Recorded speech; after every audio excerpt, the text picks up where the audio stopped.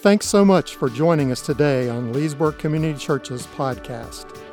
If you'd like more information about our church, including directions and service times, please visit leesburgcc.org. On our website, you can also find notes and daily devotionals based on this teaching. Thanks again for joining us, and we hope you liked today's message. You know that part in a marriage ceremony? You get to the end of it and it says, doing your vows. You say, until death do us part. Well, that almost came about 9 months into my marriage. I was almost killed. And so here's what happened. My wife got really, really mad at me. And I couldn't figure out why. I was searching. And I thought everything was good. I was watching football on TV, and she was out washing the car, and I just couldn't. I didn't understand. And she came in, and she was like, "Hey, the car's clean." I'm like, "That's great, thanks." And I was just doing my thing, and she goes, she got a little, quiet anger. It doesn't stay quiet for too long, and so she kind of finally got it out. I'm like, "What's wrong?" She goes, "You never take care of the car." And I go, "Was I supposed to?" She goes, "Look, it was dirty. I had to wash it." I go, "Yep." She goes, "You're supposed to wash the car." I'm like, "Whoa, hold on a minute. Where did that come from? Why would I wash the car?" I go, "Have you ever seen me wash my car? Have you ever gotten into my car when it was clean? Have you ever not been able to write names in the dust on my car?" She goes, "No." I go, "Right, because I don't wash cars." I go, no.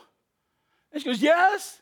And so we kept digging, and we found out that her dad, every Saturday with her brother, would go out and take care of the car, and then take care of the lawn, and check the oil, and do the maintenance on the car. And she goes, "What about you?" I was like, "Oof, you should have married your dad."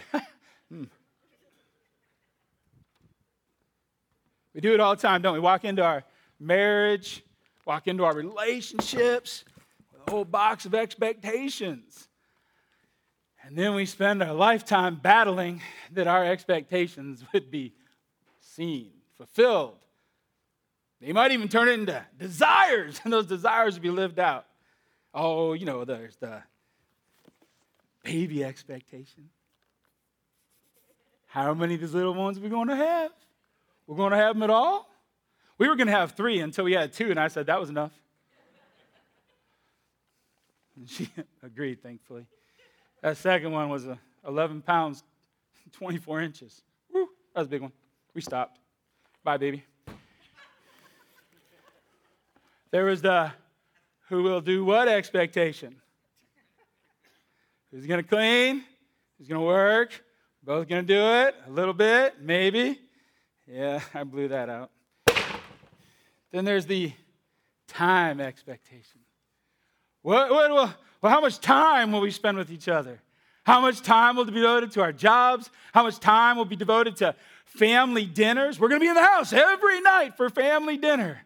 We're going to eat out once or twice. We're going to only work 50, maybe 60 hours a week. 3 vacations a year. What's the expectation? What's the time expectation that we'll give to one another? You know how it goes. It goes on and on and on and on, the expectations, right? That's nothing new. This is just a little bit of fun. But then there's this expectation. This is the Bible. It's the Word of God. It represents who we are going to be in Christ. Come on with a little bit of expectation. What's that going to look like? Are you going to look like my mom and dad? I sure hope not. Are you going to look like my mom and dad? I sure hope so. Are you going to look like, his name was Mr. Allman, and Mr. Allman was this pillar in our church, had an amazing marriage, him and his wife. What's the biblical, what's the Christian expectation? What do I want from my Christian wife? And what does my wife want from her Christian husband? We come in with expectations. Now, the expectations might be biblical. They might not be. They might be godly, they might not be. They might be driven by truth, or they might just be, once again, driven by my expectations. I don't know. I don't know what it is, but it's there for sure. Guess I left a mess up here. Should probably pick up the baby just in case.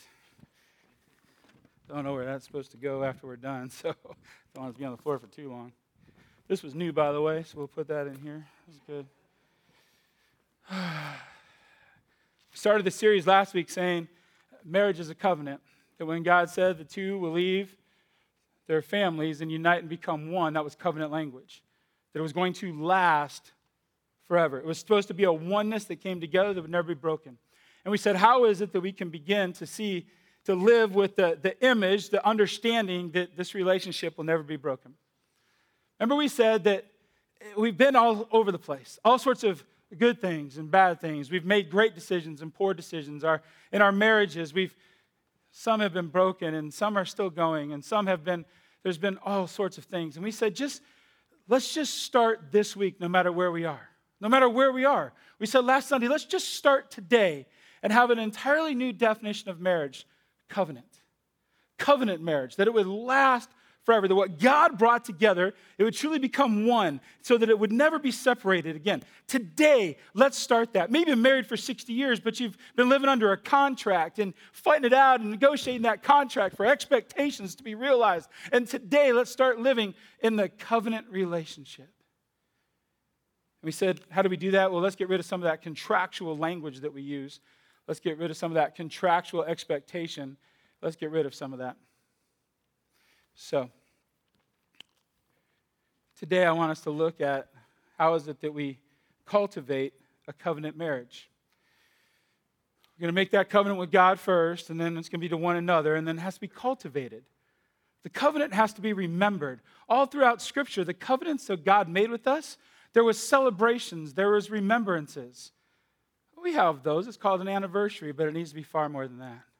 We had remembrances as we read through the pages of Scripture, as they would gather for teachings, as they would show up to the temples and the synagogues, and they would be reminded of God's great promises to them. They'd be reminded of God's faithfulness. They'd be reminded that they were the people of God. They would be reminded as they were going through discipline or sitting in the midst of their consequences. There would be a prophet that would call up and say, turn back, and cultivate that relationship. Stay in the midst of your covenant. Don't be a covenant breaker. Don't turn away from the God who loves you and promises. So that's what we're going to do this morning. We're going to talk about cultivating the covenant of marriage. The very first thing we need to do as individuals, because remember, the very first relationship is the covenant with God. There is no possible way we're going to keep our covenant relationship with our spouse. There's no possible way we can cultivate that covenant unless we are growing in Christ. It has to be that first. And so here we go.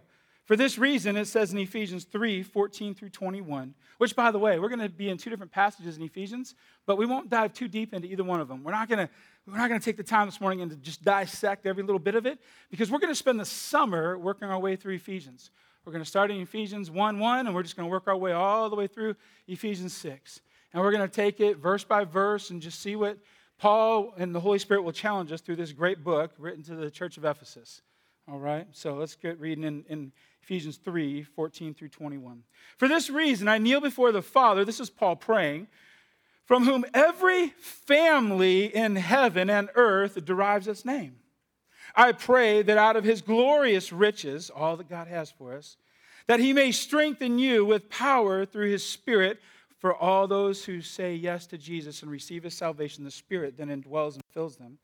May say through his power through his Spirit in your inner being, so that Christ may dwell in your hearts through faith. And I pray that you, being rooted and established in love, may have power together with all the Lord's holy people to grasp how wide, how long, how high, how deep the love of Christ, and to know this love that surpasses knowledge, that you may be filled to the measure of all the fullness of God. When we really start to break that passage down, it's going to be a fun day. But that we would be filled. That there's a knowledge we can have about God and who he is that knowledge, as we continue to pursue it and continue to understand it and continue to apply it to our lives, it will fill us through the work of the Holy Spirit, using that scripture, using that passage, using that knowledge, will fill us to a whole measure of this relationship with God that we're supposed to have. And then he goes on to say, now to him who is able to do immeasurably more than all we can ask or imagine, according to his power that has worked within us, to him be glory in the church and Christ Jesus throughout all generations, forever and ever. Amen. There is so much to be had in this relationship with Christ that we scratch the surface most of the time, that we show up many times on a Sunday morning, which is great to do, but in our short time together, that is not how we grow in the breadth and the width and the depth of our knowledge of Jesus and all that he has to offer. It is not how we fill up. It is literally going out like once a week to eat dinner. Let's just call it that, right? If I went once a week to try to fill this body full of food, it wouldn't work too well. Because by later on that day or the next day, I am hungry and I am starving. I'm like, I need some food. But to fill this to the whole measure, I'm going to eat throughout the day. I'm going to take it in. To be filled to the fullness of what God has for our lives and who he is, to understand how he works, to experience his immeasurable power, is to be with him and to engage with him and to be in the Word on a regular basis. Here's several of the things that we're going to need to do to expand and grow in this understanding of who God is, to expand and grow in our knowledge of what he wants to do in our lives and how he wants us to live our lives. We're going to have to be in the Word regularly. We are going to have to dive into the Word regularly. Many of us took the challenge of being in the Word 365 days this year. And some of you are still plodding along and do it, and I praise God for that. And others, you've taken a break, but you're going to get right back into it. I just know it. You're going to jump right back in and get right back, pursuing being in the Word every day, learning and growing about the depth, the width, the height of God and who he is and his great love for us and what he has for our lives. We're going to learn from one another. We're going to be in studies together and learn and be challenged from one another and the saints of past and the saints that are just in other places as they write books and study material that we can learn more about God's great character. We have to grow in our intimacy during prayer, a conversation, just like with your spouse. In a couple weeks, Bill Eaton is going to share a message on communication and how do we communicate with one another, which, by the way, is good for every relationship we have under the sun, communication. But we need to communicate with our Father. We need to listen to him, and we need to talk to him. We need to bear our burdens in our heart, but we also need to celebrate with our Father. We need to have this intimate conversation that's a constant conversation. We need to develop an appetite for God and the things of God. We need to want and desire to know more about God. Was that God working over there? Was that God working over there? Did he bring this about? I don't know. But we need to have an appetite to know if that's God doing things in our lives. We need to align our priorities. We need to practice and work on aligning our priorities to be godly priorities, to match and align with Scripture. Individually, that's what we need to do as individuals. And we need to serve others and to help them grow. Because when we help somebody else grow, it helps us grow. And in that, our relationship with Christ is going to be growing. Our covenant is going to become stronger. We're going to be reminded of God's promises and his strength and who he is. And we are going to remember that he can do immeasurably more than we ever thought or imagined. When was the last time marriage got so rough that you needed to believe that he can do immeasurably more than you could ever think or imagine? When was the last time that together as a couple, life got so rough that together you needed to remember that he can do immeasurably more than you could ever think or imagine? We have to grow in our relationship with Christ in order to be the covenant keeper and to cultivate that covenant with our spouse. We need to learn to submit and serve one another. In Ephesians 5:21, Paul, after talking about being filled with the Holy Spirit and living in that fullness, he says this, now, submit to one another out of reverence for Christ. Submit to one another out of reverence for Christ. It doesn't just say serve. It says submit to one another. We hate that word, don't we? We hate that word. What do you mean submit? Submit. Give yourselves to one another. Come under the authority of one another. submit to them. Give your life away to them. And why? Out of reverence for Christ. Out of what he did for us. Out of this great joy and this great reverence and this overwhelming love and awe for God for what he did for us, then we will give our lives away to others. That's the great purpose. When John said, I've come to give you life, life to the fullest, he meant right here, right now. And he meant that purpose would be to give ourselves away to others. Listen to what he said in John 13. We read it last week. A new command I give you, love one another as I have loved you, so you must love one another. And by this, everyone will know that you are my disciples if you love one another.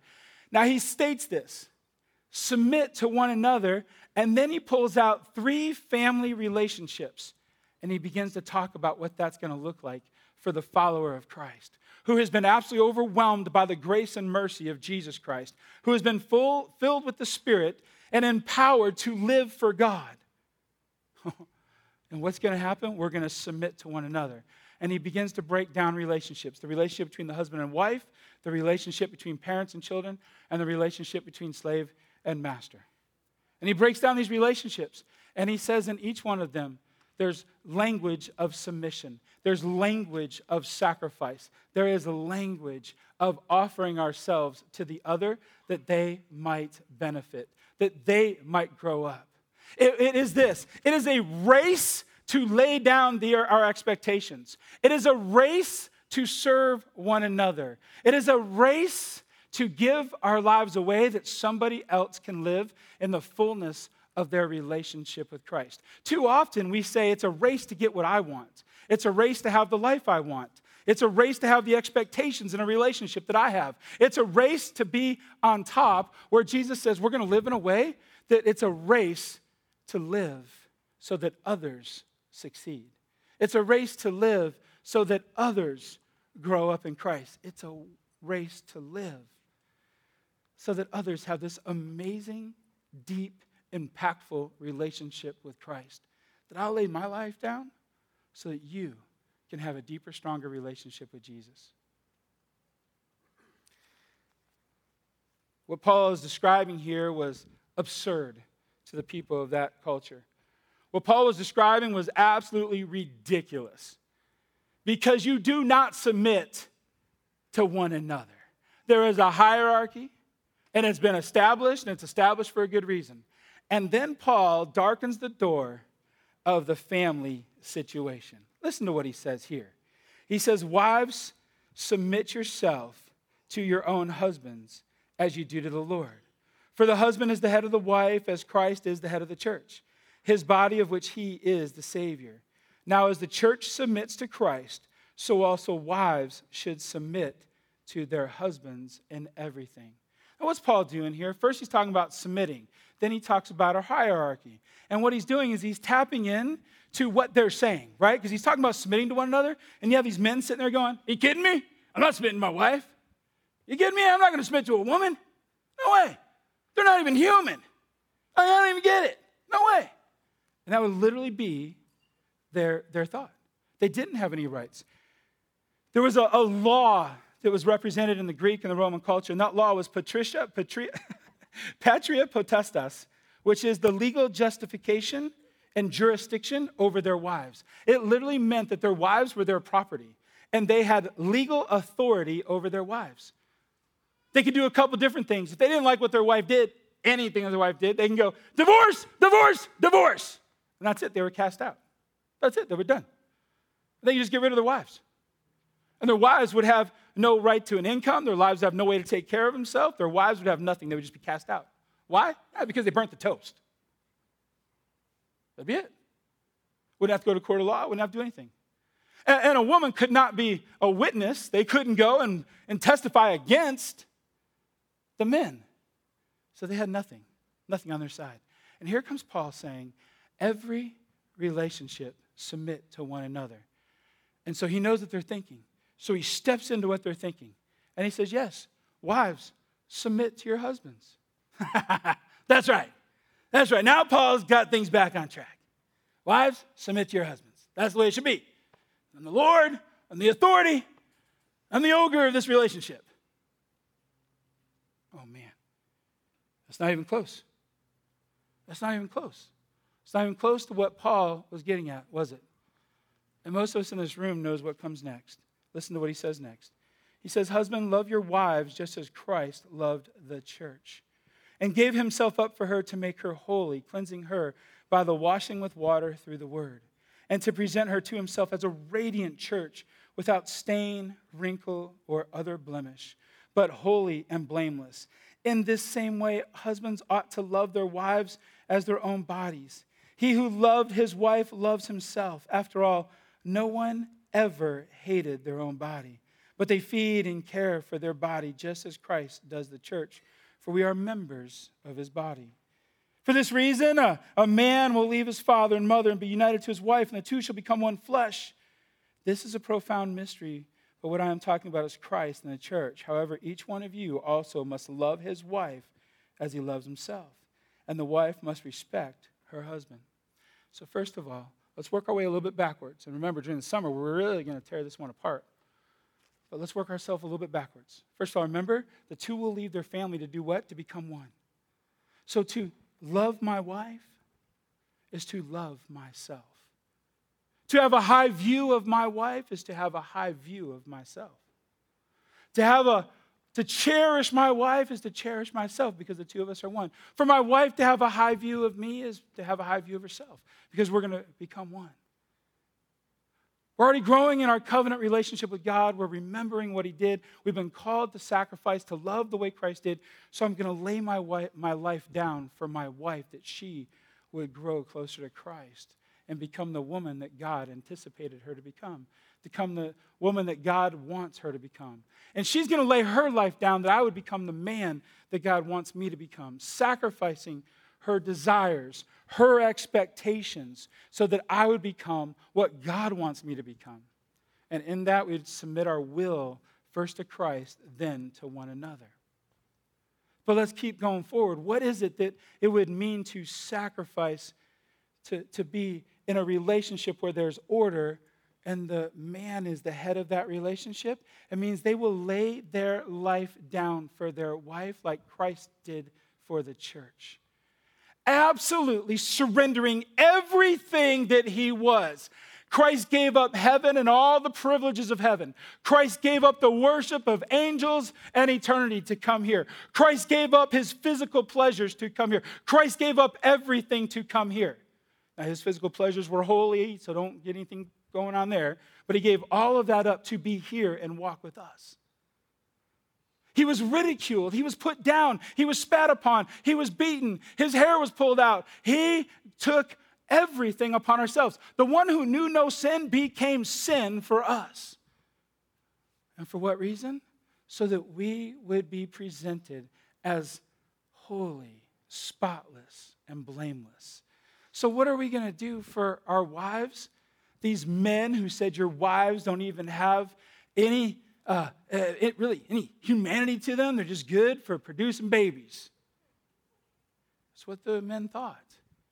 He said, you will lay down your life so that they can be exactly who God intended them to be. Because Jesus absolutely valued women and men. In Christ, there is slave nor free, Greek nor Jew, male nor female. We are simply in Christ, under the blood of Christ, all brought before him. But every relationship, there has to be order. And in every relationship, there's accountability. And in every relationship, there needs to be unity.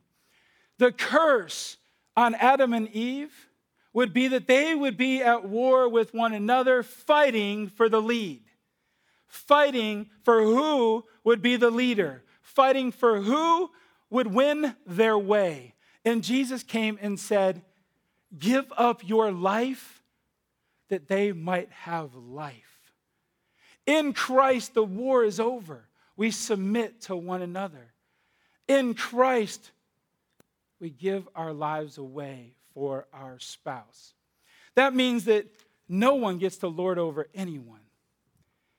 It means that my wife's walk with Christ is of the supreme importance to me. It means that I'll get it wrong and I will humbly ask her forgiveness. It means when she has the better way, we absolutely go that way. It means when her gifts are stronger than my gifts, her gifts go before us. When her talents are greater than mine, her talents go before us. When her skills are superior to mine, her skills go before us. Because God made her to be the most beautiful part, an amazing part of my life apart from him. God put us together that I would grow closer to Christ because of her. And she surrenders her life to me. That when my gifts are stronger, when my talents are stronger, when my wisdom is stronger, she submits to that. But we both submit to the Word of God regularly. And my final role, the one that Adam abdicated, the one that he gave up on, the one that he turned his back on, that in Christ, men, we all have to go back to. And women, we go back to that as well. When we're at an impasse. In my 25 years of marriage, I can't count the impasse on more than a hand. When we're at an impasse, and we've gone back to the Word, and the Word says, well, it's not a matter of good and evil, it's a matter of better and best. When it's a matter of good and evil, it's clear, and we submit to that which is good. And both parties start to wave, hey, we're not going down the righteous track. And if that happens to be the wife that calls that out, if it happens to be the husband that calls that out, they call it out. But ultimately, God will say, did you go down an evil path, Tim? Did your family go down an evil path? Did you let your wife go down an evil path? Did you let yourself go down an evil path? Did you let it happen, Tim? Or did you speak up and speak the word of God into your marriage? Did you speak up and speak the word of God into your family? Did you sit up and say, the Lord says this, how do we get back on the right path? Did you call your family to their knees to pray? Did you call your wife to her knees to pray? When she humbled herself and she came to you and said, honey, you're wrong.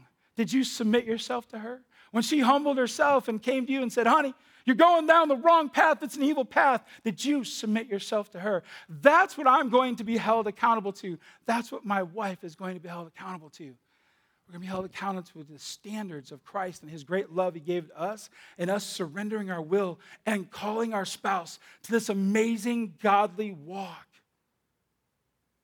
no matter what it takes. And in that we'll have unity. And the curse that was already broken by Christ will experience the broken curse in our own marriages. We're going to experience a marriage that is full of peace as opposed to being full of animosity and hatred and fighting and backstabbing and the desire for expectations to win out. Instead, we submit to one another out of reverence for Christ because of his great love for us. And both of our roles is this: to hold up hope. To hold up hope.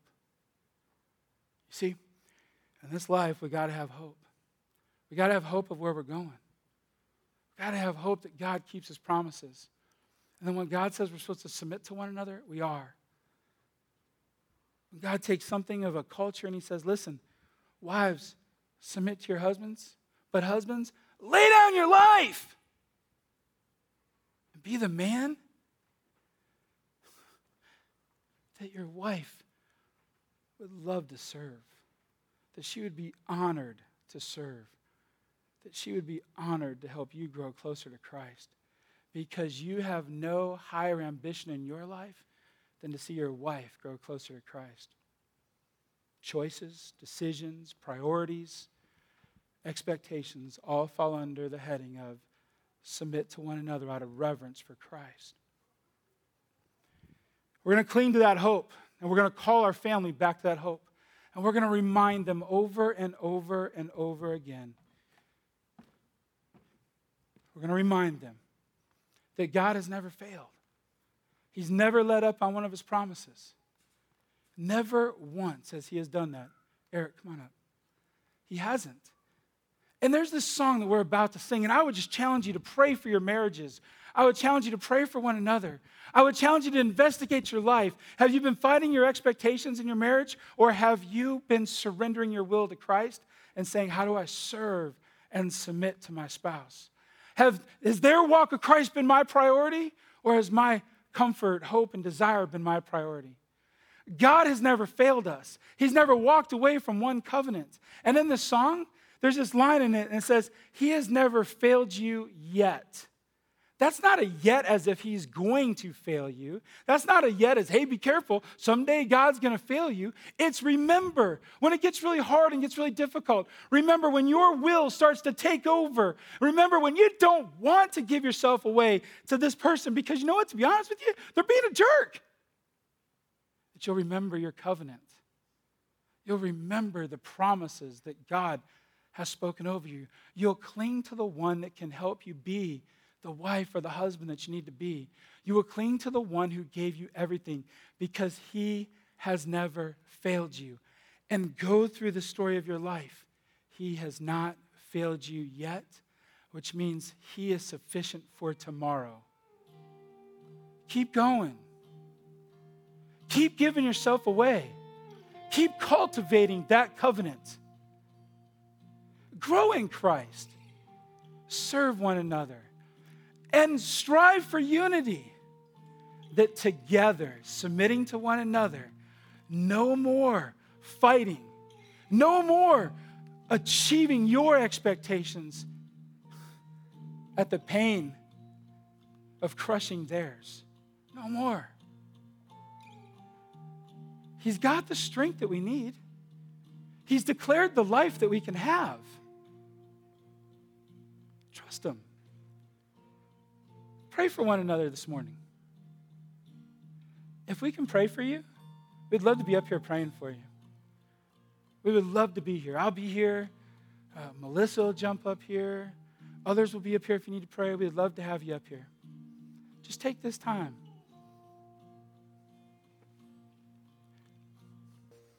Father, we thank you because you do move mountains and you do it again and again and again. Those mountains in our lives that we think are overcomable. The view of our spouse that isn't the view you want us to have. The understanding of who they are that is not the understanding that you want us to have.